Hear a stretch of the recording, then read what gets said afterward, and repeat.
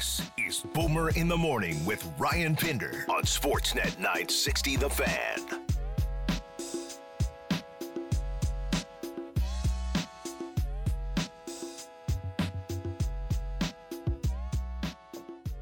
Calgary Flame game day, the NFL draft. Blue Jays wrap up a set with the dirty, stinking Red Sox. Cheating, unvaccinated Red Sox. The Raptors look to do it again. We got a hell of a day on the old cooker. Heck yeah. And you got your Yankees matinee too. You could go quadruple header here.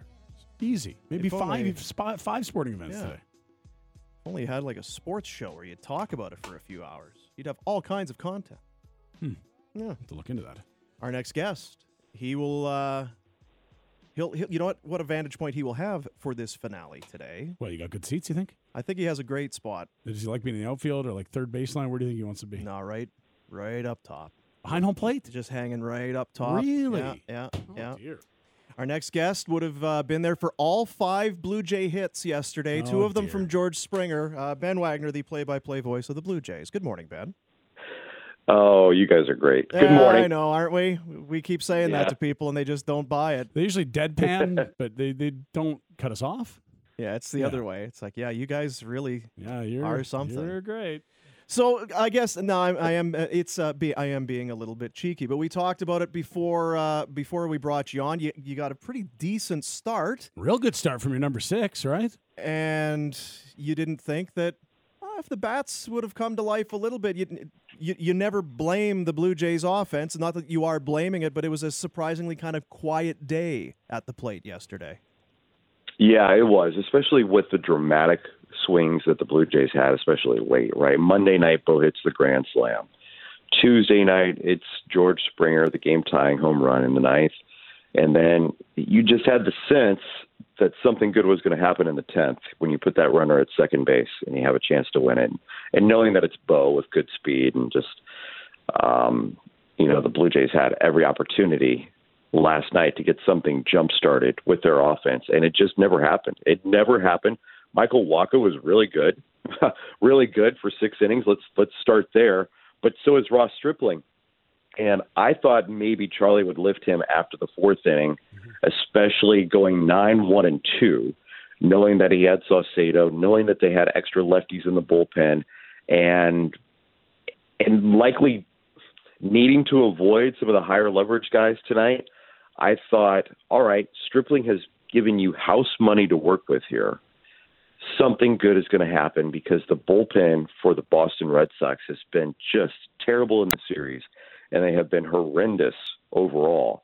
And this would be the opportunity, once Walker was out of there, that the Blue Jays would attack because they were still in the game. They were still in the game before the 7th, 8th, and 9th, right, where those clunky runs were scored.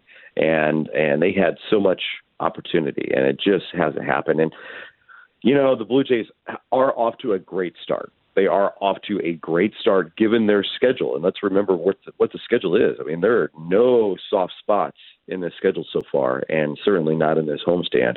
I think that last night's loss was more a product of Michael Wacha than it was Blue Jays offense. Bo Bichette, Ben Nicholson-Smith tweeted out this morning, has struggled mightily against fastballs. And that doesn't seem like that would make sense at just first glance because he's a guy that seems to be taking heavy cuts early in counts. And it seems to be, as we talked about last week, 0-2 to start every at-bat. But because he struggled against fastballs and teams aren't dumb, he's getting more and more fastballs. How much of that explains what's been a difficult start offensively for him this season? Well, a lot, but look where the fastballs are, too. That's another thing. It's about pitch location and the execution of those pitches where Bo is getting the fastball. They're elevating the heat, and 94, 95, 96 miles an hour for most of these guys is good enough to get it done.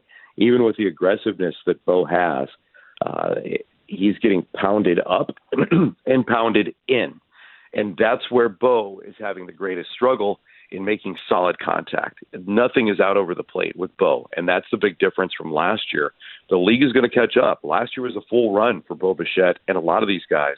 Well, guess what? The league's going to make adjustments, and now it's up to the Blue Jays to make adjustments. So, most of the stuff is borderline, whether it's going to be a consistent strike on a given night. Now, Bo starts to lay off of that stuff, and he's going to get the count back in his favor, and he can start 1-0. He can start 1-1, 2-1. Then pitchers have to get a little bit more creative and hover over the plate, and that's when I think Bo can attack. I had a conversation with Bo in the clubhouse on Tuesday night, heels of the grand slam, in the comeback. There was a lot going on there.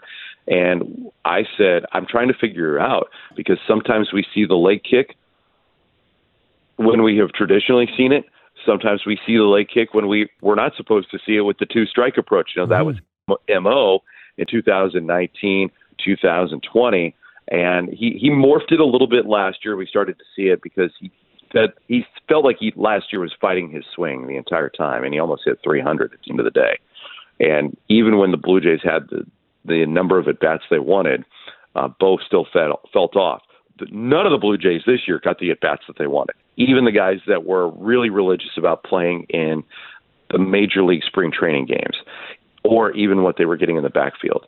And for Bo, it's now just a little bit deeper of a fight that the season has started, and he's being pitched a little bit different. And he said, if I was being more aggressive, it would mean I'm being more selective, and I would be more patient at the plate. I am just trying to swing myself. And he said the other day, actually in batting practice on Monday, he wanted to get in and just crank home runs. He goes, it's been forever since I felt like I hit a ball hard enough to get a home run, let alone get a home run. And he had homered on the second game of the regular season. So that told me, yeah, it's in his mind. He's thinking about the hard contact. He's not barreling it up like he usually does. Then, of course, Monday night he goes out there and he crushes the home run, and we're seeing the timing just a little bit off. And it's about the fastballs and the execution of the fastballs, the way he's being pitched. He's certainly not alone, but the league has found a little bit of a hole in Bo's swing, and they're attacking it. What's the latest on Teoscar Hernandez, who had that oblique strain that can be so notoriously, I guess, tardy to heal? He can't get back in the lineup fast enough. I think we're seeing with the way that the offense has sputtered since his injury, and it's a shorter lineup, right? You're leaning on guys that have come through in some situations like Bradley Zimmer, and that's been great, Raimel Tapia, but none of those guys are Teoscar Hernandez. None of those guys are going to jump in and hit cleanup for you and slot that lineup a little bit deeper. Teoscar right now is starting baseball progression. He's been on the bases. He was a thoroughbred running on the bases yesterday. I mean, I was right off the third base coach's box when he was coming from second and cutting the corner and going to home plate. I mean, you just get an appreciation for how much power he has running and just how fast he is. He might be the fastest Blue Jay. Teoscar with the oblique has been in the cage. He's going to do the velo machine today. I think he goes out, and I don't know for certain, but just talking with Teoscar, I think that probably a little bit of a rehab appearance next week, and then maybe within 7 to 10 days, he's back in the lineup for the Blue Jays. So there is light at the end of the tunnel for Teoscar. He's coming back, and it's not as severe as what they originally thought. But the days are very few now without Teoscar Hernandez in this lineup. This is a 16-game stretch for the Blue Jays where they only play Red Sox, Astros, Yankees. Cruel, but it also means there's, I guess, less choppy waters ahead for the Blue Jays, and thus far pretty good. 2 of 3 in Boston, 2 of 3 in Houston, 2 of 3 thus far at home against the Red Sox. I guess you'd take 6 of 9 out of the gate to start that 16-game stretch. Absolutely, and you have Alek Manoah going into the finale here this afternoon, and that's the Blue Jays seemingly guy that flops in here when you need something. You need something to shut down an opponent and stifle any kind of momentum. It felt like the Red Sox last night behind Walker got a little bit of momentum. They got a couple of guys on base. Bogarts is going crazy. Rafael Devers jumps off the bench the other night, rips that base hit. Coming in the pinch hit situation, and you don't want the Red Sox to get hot. You don't want to give them any life because they're down. They're pretty down right now. They missed Alex Cora mightily, and Blue Jays, have been battered up a little bit. This is a really good situation for the Blue Jays, and the pocket of play you're talking about, 20 consecutive games We talked about how grueling the schedule would be just in games played, let alone the opponents. You never know how anybody's going to come out of the gate. But you play well against the New York Yankees, the first go-around in the Bronx. The Blue Jays are never intimidated about going in there. And then you have the solid road trip through Fenway and Houston, despite the walk-off loss on Sunday afternoon. You bounce right back. You get 2 great wins against the Red Sox. You've secured at least a split of the series right now, and you've got a really good shot to win it. This is great news for Charlie Montoyo, Pete Walker, just the way things are working out, where their pitching lines up. And once those bats get going, and everybody else has lessened in productivity club-wise in Major League Baseball with their offensive production, nobody is panicking with this Blue Jays club. It still might win 100 games. So we got a long way to go, and everything with health will show up for the Blue Jays and work very, very well. Ben Wagner, voice of the Blue Jays on Sportsnet Radio. I was going to say it sounds like we're carrying water a little bit, but man, when you look at how the rotation has performed, and outside of Manoah, there have been some individual performances to speak of, but the rotation hasn't been your strong point yet. You've been in these tight games. Shai did the math on it. What is it? 14 of the first 19 games. Tight. It's been high leverage. It's been 3 runs or less, whether you win or lose. And like Ryan, you said, it's 6 of 9, 12 and 7. You're going to at least saw off another set. Yeah, and this isn't the Orioles. This isn't the bad teams yet. You are going to play those teams. Teams would kill for this to be their rough or cold start to the season. Oh, they certainly would. Or look at it from a Blue Jays perspective, a really difficult part of the season and a great start. And that if you win 12 out of 19 ball games with this grueling stuff, that's exactly what the Blue Jays are looking at. There's absolutely no reason to worry. You should be more excited, and I'm more excited about this Blue Jays club because how they've handled the schedule and, the setbacks. Guys have been in offers all the way up and down this lineup. We haven't seen Matt Chapman's bat get hot. There are guys out there in Alejandro Kirk who's struggling not only this year. Alejandro Kirk's struggling for the first time in his career, and he's still 23 years old. So let's think about all that and still what's to come for the Blue Jays. Now, there are some problems, and they have to make some adjustments. Everybody knows that. But again, this is a really good spot for Toronto to be in. So you're sure Kirk isn't 35 with 6 kids? Because I've been watching the film. He's 23? Yeah. He's one of the more compelling humans. I love it. I want more. Honestly, I can't get enough of this guy. I want him and Brunt and a camera for like a week documentary this next offseason in Tijuana. I want everything. I want to know more. You're going to want to see what's on the cutting room floor, too. That's right, yeah. So, and I mean, it's to suggest that you know this guy intimately. I'm not going there, but you've been around. Please tell me that this is a jovial, outgoing, fun-loving guy, because I'd be very sad. How could he not be? He has to be, right? I'd be very sad if he's kind of introverted and quiet and keeps to himself when he's that kind of guy. When he's with his teammates, he is that guy. Yeah. Absolutely. When he is around the media, I think, there's a little confidence issue just with some language barrier, but you can have private one-on-one conversations and get through. And he put a lot of pressure on himself, guys. He wants to be a great teammate. He sees how much fun some of the other guys are having, and he wants to be at that level, but he also wants to perform. And that's where the pressure for Alejandro comes. He wants to perform. He worked really hard on his English over the last couple of years, and that's not anything to do with any of the guys, the nerds like me, right? That is for communication and just some fluidity within game calling and going over the scouting reports. He's obsessed with information. I talk to the Blue Jay coaches, and that's one thing that they're so surprised on. So young, and trying to harness as much information as you can get while talking about the game and going over it with the pitchers. And that's why it's one reason why he caught a Cy Young Award winner wire to wire last year with Robbie Ray. And that's another reason why they feel that he's going to be best paired with Alek Manoah, fastball slider combination. It can mix in the changeup, obviously, and Manoah's been great, but also Jose Barrios. That's the challenge here. And there's a lot of pressure. Think about that. Jose Barrios is supposed to be this staff ace, and he looked good his last time out, but you're the signal caller for this, and you want to navigate, and the first one was a little bit of a stinker. I know Jano caught that night, but, you're thinking about, okay, now what am I going to do different so Jose doesn't suffer in this situation while Jano is not able to catch yet? So there's a lot. There's a lot that he's trying to cover. There's a lot that he's trying to grind through. His pressure for communication and soaking up as much knowledge, and then doing the backstop stuff is another reason why I think the bat is just a little behind, because he is putting so much mental energy into making himself successful behind the plate. Last one for you. You talked about Barrios, signs the deal. He stays beyond just the 2 years left on his deal when he came over from Minnesota. Starts opening day. There's ace expectation. We watch Manoah go out and shove his first 3 starts. There's a guy that we talk about. Maybe he's the ace of the staff. Quietly, Kevin Gausman has not walked a batter, and we're being reminded that his splitter might be the most difficult pitch to hit in baseball.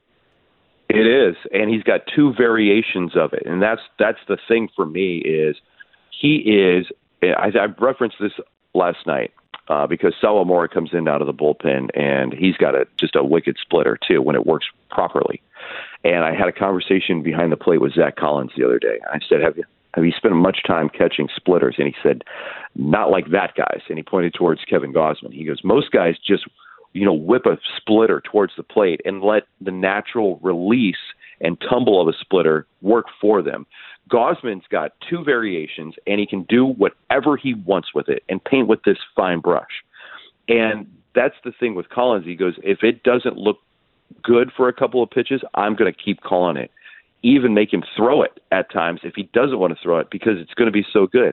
And more times than not, it's coming out of the hand perfect. And the 2 variations is just a change in the way that Gausman will grip it, and he loves to talk about this stuff, just by moving the thumb. He's got the one that he wants to drop right on the point of the plate, and that has been the swing and miss. That has been just a beautiful pitch. But then he's also got the splitter where he feels so confident in his control with it that he can move it from one side to the next, and he also can feel the comfort on the release point where he can keep it high in the zone, and he's comfortable not just letting it hang out over the plate. That's tremendous conviction with a ball that, essentially floats over the middle of the plate, that he's comfortable throwing it over for a strike and keeping guys off balance with just one more thing to think about. Gausman has been just a tremendous joy to watch. And, this is early. This is really early. And he has gotten that pitch and a reason why he is just kind of quietly going around his business and, being another just absolute stopper for the Blue Jays. Well, and we were talking about it yesterday, and I'm not sure what impact it has, but a great head of hair as well. And this team, tons of flow. Very lush and thick. Tapia comes in. He's got some hair. Oh, yeah. We know about Gurriel. I mean, it's... Vladdy and Bo. I'm so jealous. I'm so jealous of all sorry, this. Ben. Yeah, you've seen the picture. Awkward. Out of time. Thanks, sorry, Ben. Awkward always transition, appreciate it. yeah. Always good to talk to you, Ben. Remember when I said you guys were great? Yeah, that's how it started. Yeah. Take it all back. Thanks, Benny. Maybe we'll catch up next week, all right? Sounds good. Right good. Thanks, then. man. Ben Wagner, play-by-play voice of the Toronto Blue Jays on the Blue Jays Radio Network. Sure. What a beauty. Great guy. And he had to be back in Toronto. Yeah. They had a stat on the game last night. Best record in the majors at home since they came back to Toronto belongs to the Toronto Blue Jays. And you kind of forget, they had to play in a AAA facility in Buffalo for like a year and a half, living in Atco trailers, and a quarter of a season in a single A ballpark. Like Vladdy had the 3 home run game this year, and he's done it before. Like, why don't I remember that? Because it was a single A park, and everyone shrugged it off. Yeah, they have not been home for ages. And not to say when you're playing the Yankees, the Red Sox, I would guess the Astros, maybe to a lesser extent, you're going to have some eyeballs. But the ratings, television-wise, have been as you would expect. Now, maybe it's because it's early in the year, but they've been dynamite. Usually what happens is it's the end of the year when it's like, they're going to be in the playoffs? Okay, I'm in. So to see the numbers where they're at now, I mean, opening day is always, a standalone. Everyone's excited, change of the seasons, baseball's back, hurrah, and then there's the great dip. But they've been getting 1 million eyeballs a night. Balls. You don't think Benny thought I was taking a run there? It wasn't that. I mean, it is a lot of hair, and he's the opposite end of the spectrum. Yeah. I mean, I putting his nose in. I didn't think about it till he brought it up, and you said balls, so it's a great opportunity for me to play. Balls. The Harry Balls Government Center. The answer was balls. No balls. Hey, I prefer a place where my balls are returned prompt. My balls was hot. We'll come back, talk about this matchup tonight at the Xcel Energy Center. The first of back-to-backs for the Calgary Flames. The penultimate matchup. These Wild, So good. they're pretty good. Flames have had their number so far this year, though. We'll get into it. Sportsnet 960, The Fan. This is Boomer in the Morning with Ryan Pinder on Sportsnet 960 The Fan. This hour of the show is brought to you by Spruce It Up Garden Center, your one-stop shop for the best plants, trees, pots and decor, and the greenest grass.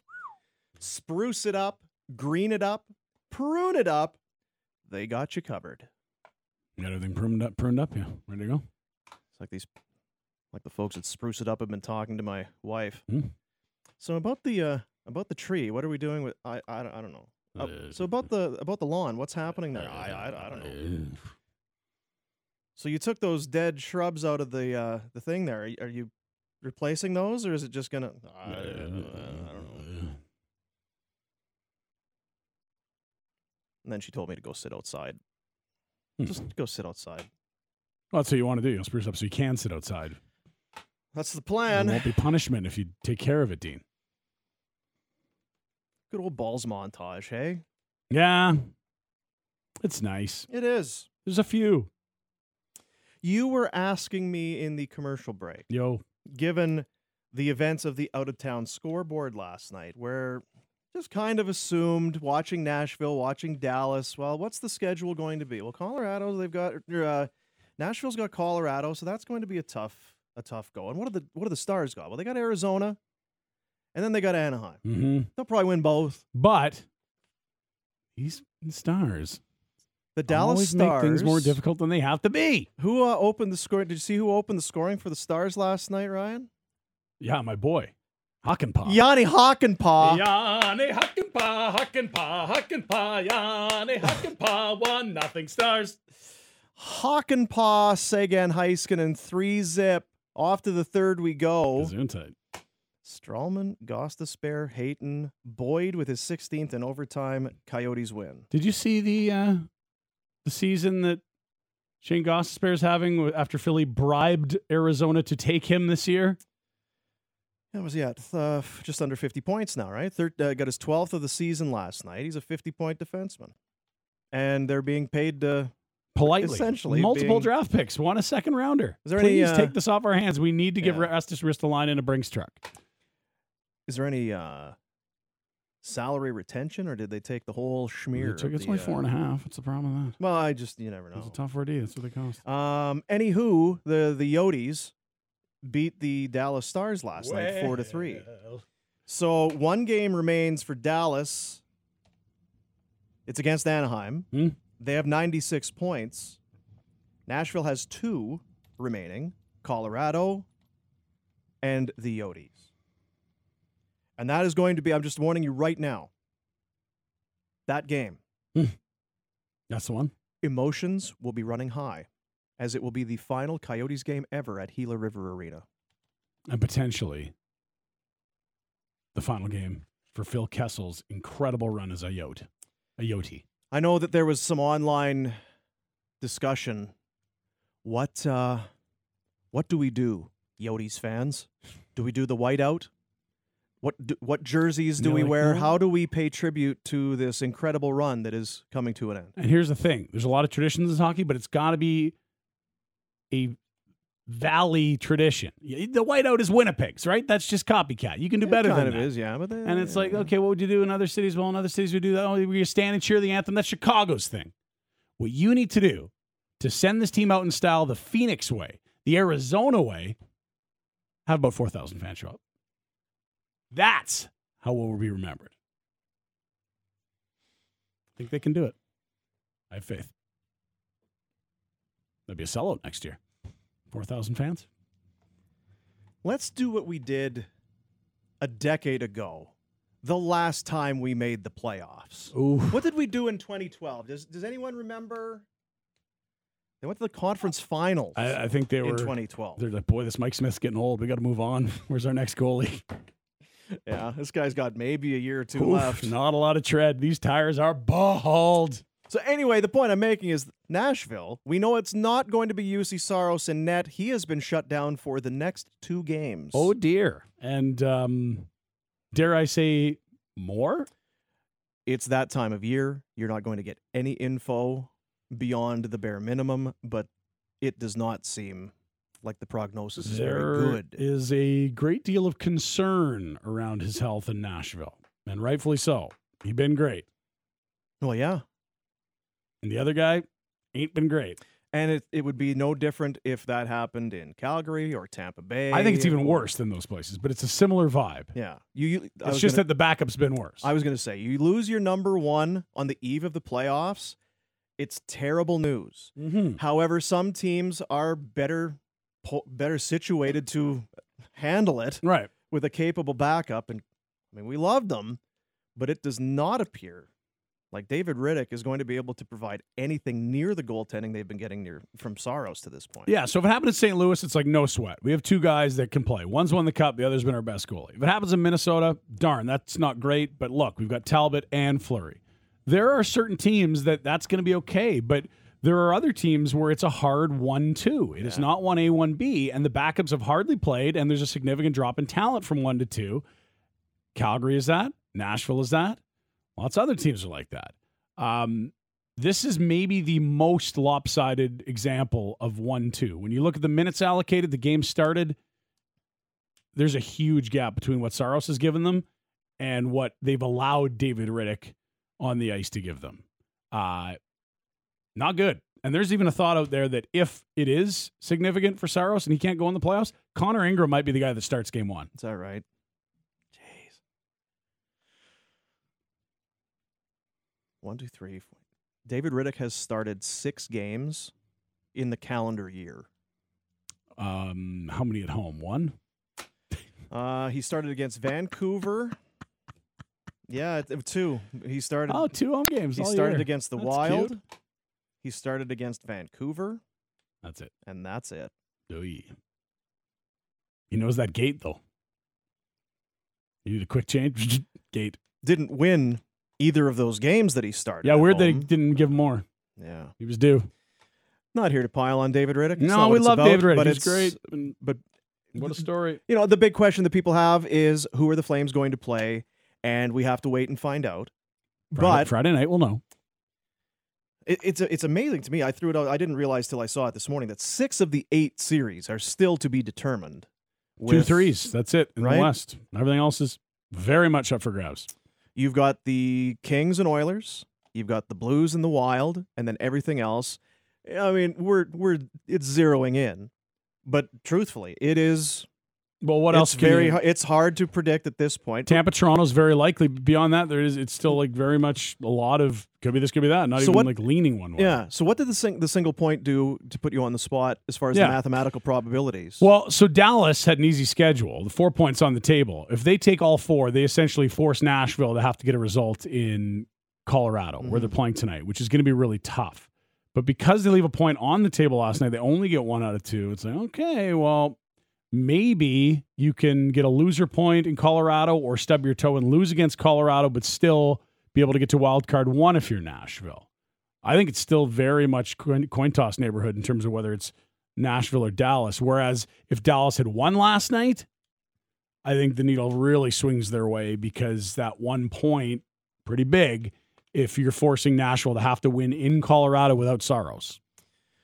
With Saros out, for the Calgary Flames, quite frankly, if they're right, it shouldn't matter because right now, Wedgwood has been giving Dallas the same, more or less, goaltending than they've been getting out of Jake Ottinger. Mm-hmm.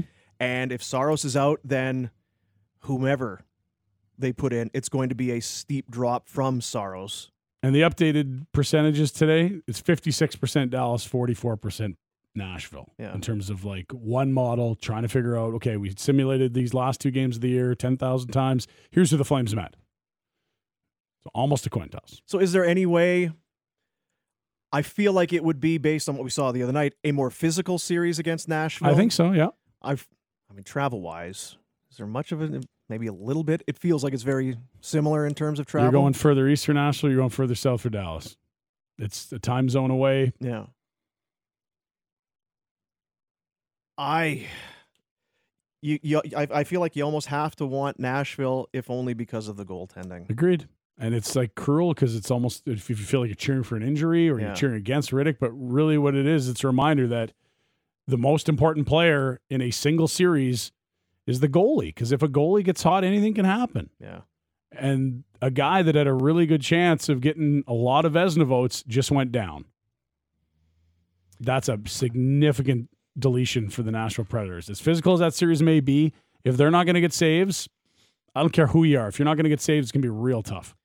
So is Nashville's Ryan Pinder railing on the Predators today with the 67 starts that they gave to Saros, and then he gets hurt in the third final game of the season? I don't necessarily. The penultimate. Well, tell me about his injury history. I don't think he has any. I don't know. So I don't think that's the same as what we're talking about here. And I think they wanted to work Rittich or somebody else in more, but look where they were in the standings all year.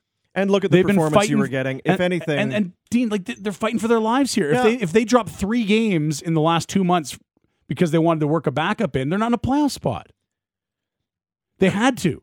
That's the difference with Calgary here. These guys were 99% for ages. The thing with Nashville is, I guess, you had Rittich. I think everybody in the league was, hey, he's probably not a number one, but he'd be a good backup. He's making 1.25. And he seemed to perform his best in platoons when there was a Smith around, when there was an Elliott around, or whatever it was. So I don't know if you'd be looking at it and saying, we have Rittich, he's under contract, but we need to improve our backup spot. You knew what the story was going to be, that Saros was going to be the guy. He's been the guy there, even when Rinne was still there, and maybe even playing better than Saros was untouchable. We heard about that. Maybe you can get Saros out of Nashville. No, he is their guy. They know that. That's 4 or 5 years ago. They were going to pass the torch to this guy. And there was questions about how elite he could be at his size, but there was never a question about who was going to be the starter when Rinne was done. It just sometimes happens. Yep. It totally does. Because and they'll know more than we do. But it could have easily been something as silly as Tkachuk falling on a guy for the injury, and you can't avoid that. And maybe it is he has been playing a ton, and we did want to give them an extra day. But man, we could have clinched a playoff with that game. We needed our number one that night. Like it's a tough spot they're in. I don't think there's any blame game in Nashville right now because he's been so good and Rittich has been so shaky. It's like when a receiver in football goes down, or anybody, when the athlete goes down, it's a non-contact injury. You see the hamstring pop or whatever. Is that because he played a bunch of games or this or that? How do you know? Yeah, we're not sports scientists. Is there such a thing? Oh yeah. A sports scientist? Oh yeah.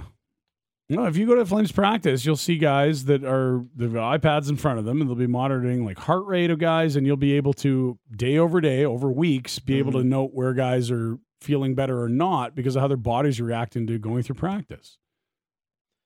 The Predators, meanwhile, have 3 wins in their last 10 games, which is amazing given the performance we have seen out of them as Flames observers. They've played Calgary quite well. They've gotten points and really maybe deserved to or should have found a way to get to the other night. I don't know how you want to look at it. Maybe they didn't deserve it, but they were in a position to get to. And I just wonder about the vibe in that locker room because you've got the captaincy, you're Roman Josi. Guys, we're good. No, guys, we're good. We're good. With Saros, you had 3 wins in your last 10. On the other side, it's Dallas. We saw what happened last night. They're 5-3-2. Both of these teams have just kind of been average to the finish. And I don't know if you're in. Maybe you don't care. Is it Calgary? Is it Colorado? Well, you'd probably rather Calgary, but you know you're going to be it's going to take an upset for you to get through, and something special is probably going to have to happen. If you're Nashville or Dallas, you're a dog, whether you're going to Colorado or Calgary, and no one's picking you to win, and you're going to have to play some really good hockey for 2 weeks to get through. And I think conversely, if you're the Flames, look, you're going to be favored. Daryl's going to say you're an underdog, and there's going to be tense moments because these two teams, they provide unique challenges. Like, do you see Nashville backing off or yielding at any point in a series? No, that's not their DNA. They're going to work their tails off, and you're going to have to play a very, very physical series. Now, I think the Flames can do that, but it won't be easy. And for Dallas, just when you want to write those guys off, it's like, oh, there's Seguin and Ben came to life, and there's only Klingberg can do that, and there's Heiskanen logging half an hour. Like there's Robertson and Gurianov going off again. Rupe Hintz score. Like these are going to be tricky outs, but they should be outs. And that would be, at this point, any team that's in the playoffs, you can squint and see how they can potentially win. Yeah, and it wasn't always that way. You think about when this was a 22, 23, 24-team league. Team 16 ain't that good. This is a 32-team league now. Team 16 is real good. Vegas is Team 17, right? That's a pretty damn good team on paper. Then, yeah, there's injuries and all that, but the 16 best teams, there's no flukes here. We'll talk about the Wild. That's the opponent tonight. They're having a franchise best season. 51 wins, 109 points. Those are high water marks across the board. They had 3 10-game winning streaks this year. They're 5th in goals, 4 per game. They have 3 30-goal guys. That's the best season they've had in terms of individual performance. So we'll talk to Joe O'Donnell, play-by-play voice on KFan 100.3. But last night, in all of this, the Vegas Golden Knights, for the first time in their franchise history, will not be going to the playoffs. They miss, they lose. They sputtered to the finish. What was it, 5 of 6 they lost in the end? 3 shootout losses in a row. They went 0 for 17 in the shootout in their last 3 games. Yeah. That is mind-boggling. Can you imagine 17 shooters and not scoring once? Never mind your season on the line. Never mind you got 3 Eichels in there, a Stone, a Pacioretty. I know Peter DeBoer afterwards. He said, "I feel bad for LT, who's Logan Thompson. The kid made 37 saves in regulation, and then 7 more in a shootout." And here's the thing about those guys going 0 for 17. That meant he is, 12 of 14 in his last 2 shootouts, and that wasn't enough. Yeah, 37 saves through regulation and overtime, I guess, to be accurate. But so what is, as we sit here now, we know who's in. We don't know, again, of the half of the seeds are unconfirmed. 6 of the 8 playoff pairings are yet to be determined, but we know who's in. What's the biggest disappointment in terms of being on the outside looking in? I think it's one in each conference that are easy. The Islanders have been to back-to-back Eastern Conference Finals, and the Vegas Golden Knights were in win-now mode and pushed even more cash into the middle of the table. I don't think anything's close in either conference. I didn't realize for the Jets, because the series they lost to the Flames, of course, was play-in.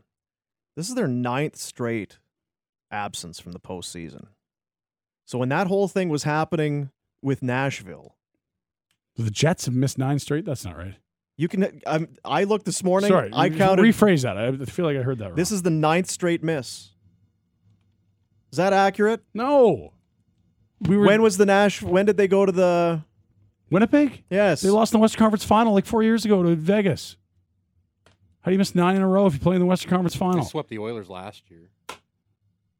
Yeah, that's right. Okay, so then all What right. are you talking about? Well, I get up at 1:30 in the morning half the time. This is too mathy. You got to stay with anything with numbers. I'm telling you. You know what? Here's what it is. I counted playoff absences. It was 1.0. 1.0. They made it against the Detroit Red Wings in their final season, and that was the one. I got you. Anyway. So Jets 2.0. How they doing? 2.0. They conference semifinals. They won 1 round, missed the playoffs. They missed in 19, obviously with the 1-0 rounds. Conference finals in 2018. So that's the scoop there. So what you're saying is they've made the playoffs 4 years in a row. They missed in 2020. That's right. And this year. Thank you. Yeah. The qualifying round always. So for Vegas, it's their first miss in 5. You're right with the Islanders. And that's an old roster, and they're paying guys in the back 9. Like, I don't think that starts looking better anytime soon. I know they were injured and had to start with 20 on the road and all that, but you look at the roster Lou Lamoriello's built, there's a lot of loyalty to guys in their 30s that aren't going to get better year over year. They could use a Devin Taves. All right, listen, I'll just do this right now so we can... Oh, my God. Hey, all right? We'll just move along. Fairness. Pretend it didn't happen. Um, They're supposed to be you don't want to play the Islanders in a series. They're going to beat you 2-1. But they also had the arena deal, the man games that they lost. Because remember, it was Pulak and Lee, and they had so many guys. Their goaltending kind of let them down in addition to all of it. But they just didn't look like that. They weren't close, even with somewhat of a resurgence. They had 82 points. That's well back. That's a country mile back. And no one could have predicted that. We were a year ago clamoring for the Flames to be Islanders West. Yeah. If you could get some goaltending, play staunch defense, get some balanced scoring, win some tight hockey games. Now, they are 8th in the league in goals against, so they still have that part of their identity, but what was crazy is they just couldn't score goals this year. We're talking only Arizona, Philly, Seattle, San Jose, Montreal, Chicago scored less. That's it. Yeah, you look at their goals for and against. You're the 8th best team in the league in goals against, and you're underwater. And you're out. Yeah. So I would guess there it's disappointment for sure. And you got that new rink, right? You got some hype. People want to go there. What's happened to Matt Barzal? Wasn't he supposed to be like a 90-point a year this type of season? If there's going to be 40-point per game guys, isn't he supposed to be one of them? So who is closer to, I think kind of across the board, you look at it, most people, even if you are loving the fact that Vegas is out, next year's another year. They get a full year Eichel. Eichel gets a full offseason of training. Figure out your cap, do what you got to do, figure out your goaltending, do whatever, but come back next year, have a training camp, and we'll see where we're at. I think the real issue is going to be how can you count on Leonard and how many games can you count on him for? Because he's never been a full workload guy. He played pretty much every other game for the Islanders when he had that monster year for them. He was in a platoon of sorts in Chicago and Vegas that year he went and then got traded. We talked about how big he is and how hard it is on his body to play the position. You can't be penciling this guy in for 60, I don't think. Is DeBoer safe?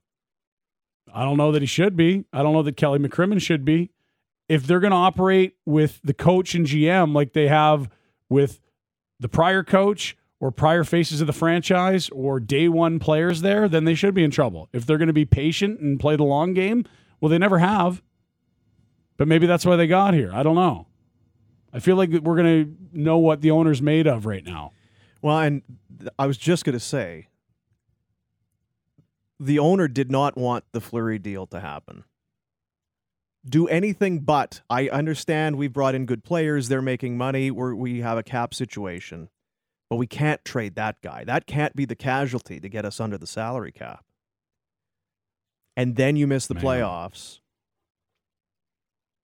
There is something there. So I don't know if is part of that take a deep breath and be patient. Is that the same thing with the coach and the GM to your point? But I wonder about Winnipeg. Not that the GM I think is in trouble because they don't do anything to change things. But we've talked about Dave Lowry. We love him. He's our guy. I don't know what the spot is there. Dubois is an RFA. Had a career year in terms of goals this year. Stastny is out. You probably don't want to play Hellebuck 70 times again next year. Eric Comrie, I guess, has been okay. Night, first of his career. But and they were in the spot where Nashville was too, where it's like you had to play one more than you wanted to because look at the standings. You're chasing. Ehlers missed a good chunk of the season. The real issue there is that Blake Wheeler's not a good 5-on-5 player anymore, at least relative to what you would expect for guys that make monster dough. And that thing's got a bit of runway left. 8.25, and he's basically a guy that produces on the power play and having a tough time at even strength now. He's 35. Turns 36 this offseason. It's a lot of dough you could use elsewhere. And here's the thing, as it can stand to get a lot worse for Wheeler. He had 15 goals, only 3 of them on the power play, 58 points in 63 games. It's not terrible. But with, what did you say, 2 more years? And he's 36 at 8.25. And we know which way this arrow's pointing. Yeah. So as bad as it maybe has been at times, because even going back to a year ago where Paul Maurice was having to defend him in the media, That probably doesn't come around. Kyle Connor, you did fine, son. You did your job. Yeah, but it's like, hey, Dylan Dubé's got 3 more goals than Blake Wheeler. What's happening? Is Blake Wheeler having a bad year, or is Dylan Dubé having a good year? Like, they're not the same. Age is different, but just to remind you, 15 ain't an impressive number. Like, Lance Boma scored more than 15 one year. I guess the point I'm making is Blake Wheeler struggling. I see it happening, and I see it being a lot worse than what happened this year. I agree. I think and the this floor, year went good. I think the floor can fall right out. Agreed. On him. No, it's valid. The Wild, they're off to the postseason. They got the St. Louis Blues. Oof. Blues are good. Wild are good. That's going to be a banger of a series. That is going to be an absolute banger. We'll talk to Joe O'Donnell. He watches them on a nightly basis. Play-by-play guy on the K-Fan. Will join us when we come back.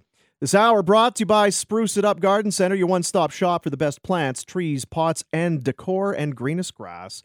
Spruce it up, green it up, prune it up. They got you covered. Sportsnet 960, The Fan.